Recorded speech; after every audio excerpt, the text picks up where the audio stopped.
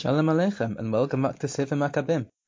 Last time, we learned how Demetrius overthrew Lysias and Antiochus V to become the new Seleucid ruler, how he appointed Alchemist as the new Kohen Gadol, how General Nicanor showed Yehuda HaMaccabee mutual respect, but then turned on him and threatened to destroy the Beit HaMikdash, and all about Yehuda's miraculous victory against him, assisted by Jews from the surrounding villages. Now we zoom out a little to focus on what was going on throughout the rest of the world, while we, the Jews, were busy fighting the Greeks. Before we begin speaking about that, however, we're going to mention something related by Josephus that happens following the Jewish victory over Nicanor, but which isn't mentioned by the Book of Maccabees until the following chapter, chapter 9. Alchemist, the moderately Hellenized Kohen Gadol, commands that the wall around the Beit HaMikdash, which had been in place since the second Beit HaMikdash was built in the time of Ezra, be pulled down. Why he makes this command is unclear, but we do know that many ancient prophecies, many ancient nevuot, from Israel's earlier Nevi'im were hung on the wall of the second Beit HaMikdash. And it's possible that after Nicanor's defeat, Alchemist fears the Seleucids might remove him from the post of Kohen Gadol, and he feels that by destroying this wall and having the prophecies removed, Demetrius will see him as more loyal and allow him to retain his post. But as soon as Alchemist even starts to pull down the wall, Hashem smites him with a stroke which completely paralyzes him, leaving him unable to move or speak. Alchemist suffers from this stroke for many days. After having been at his position for 4 years, Alchemist dies very painfully.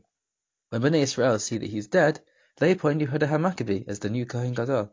Since the Kohen Gadol is also the political leader of the people, as well as the spiritual leader, Yehuda is now in charge of diplomatic relationships with other countries and or empires.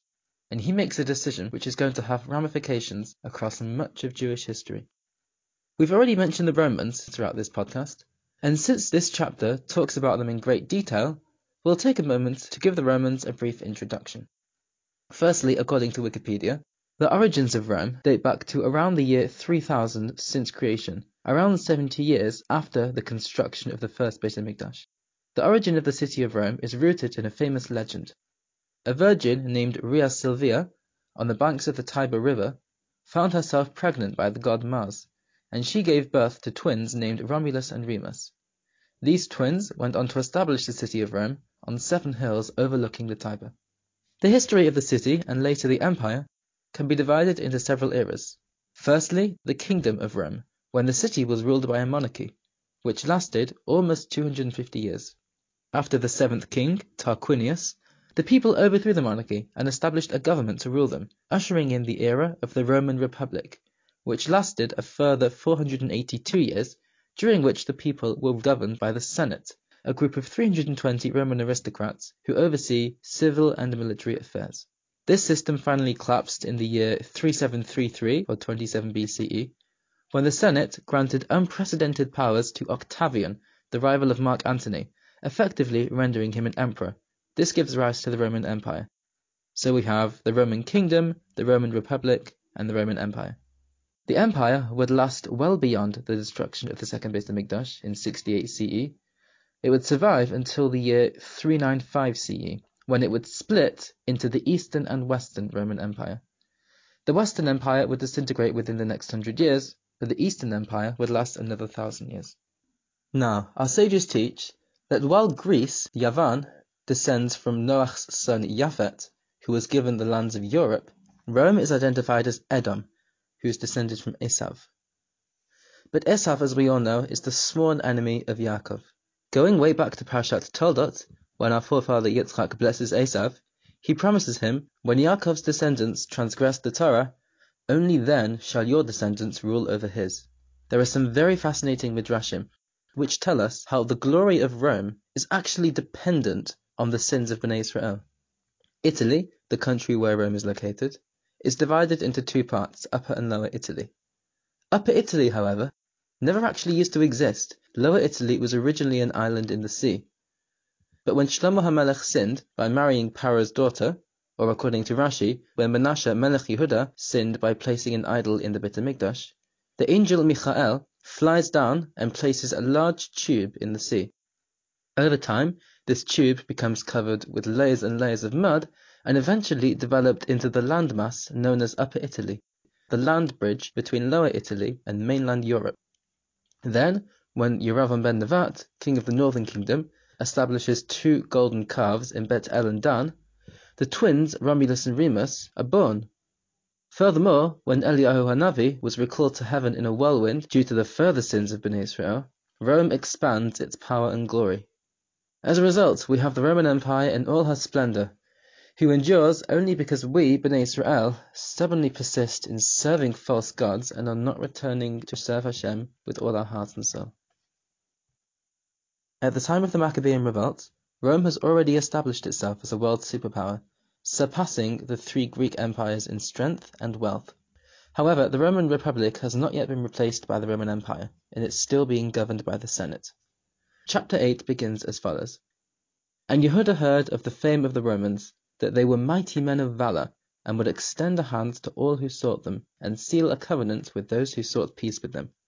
The first half of the chapter is devoted to a flattering description of the Roman Empire, describing the many military conquests made by Rome, including how they won the mines of gold and silver in far-off Spain, how they captured Antiochus, king of Asia, who came at them with an army and 120 elephants, how they crushed all nations who rose up against them, but maintained good relations with their friends and allies, how all who heard their name were afraid of them, but still they managed to maintain a stable government.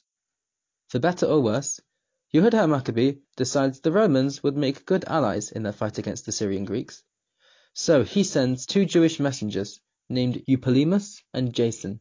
He sends them to Rome to meet with the Senate and negotiate an alliance with them and to request help with fighting the Seleucids. So the 2 Jewish ambassadors embark on the journey to Rome, which back in the days when they didn't have El Al was a very long journey. Finally, they arrive in the great city of Rome, stand before the Senate, and deliver the following words. Yehuda Maccabee and his brothers and the Jewish people have sent us to you to establish a covenant of peace with you. Now please write down a recording in your books that we shall be your confederates and friends. Now the Romans, upon hearing this, are extremely pleased.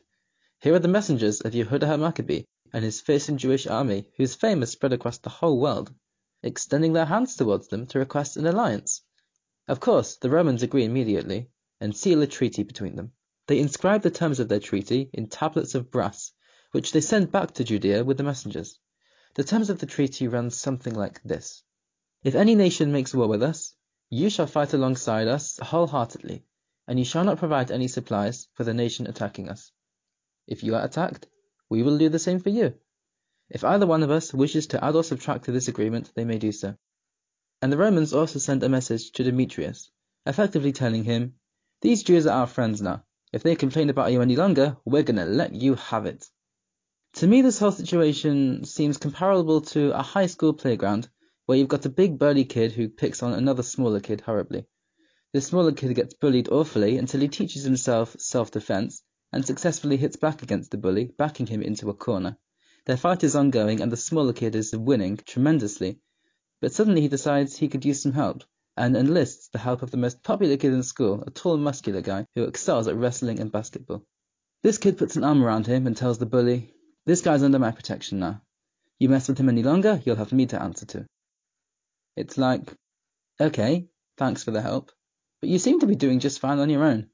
And in hindsight, this friendly alliance with Rome was the start of a long downward slope that ends with General Pompey bringing Judea under Roman domination and the destruction of the Second Temple many years later.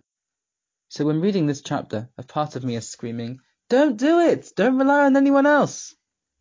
In any case, we are certainly in no position to judge the decisions of Yehuda Maccabee, who was not a prophet and did not know the relationship between Israel and Rome and the dependency that would follow in later years. So that brings us to the end of chapter 8.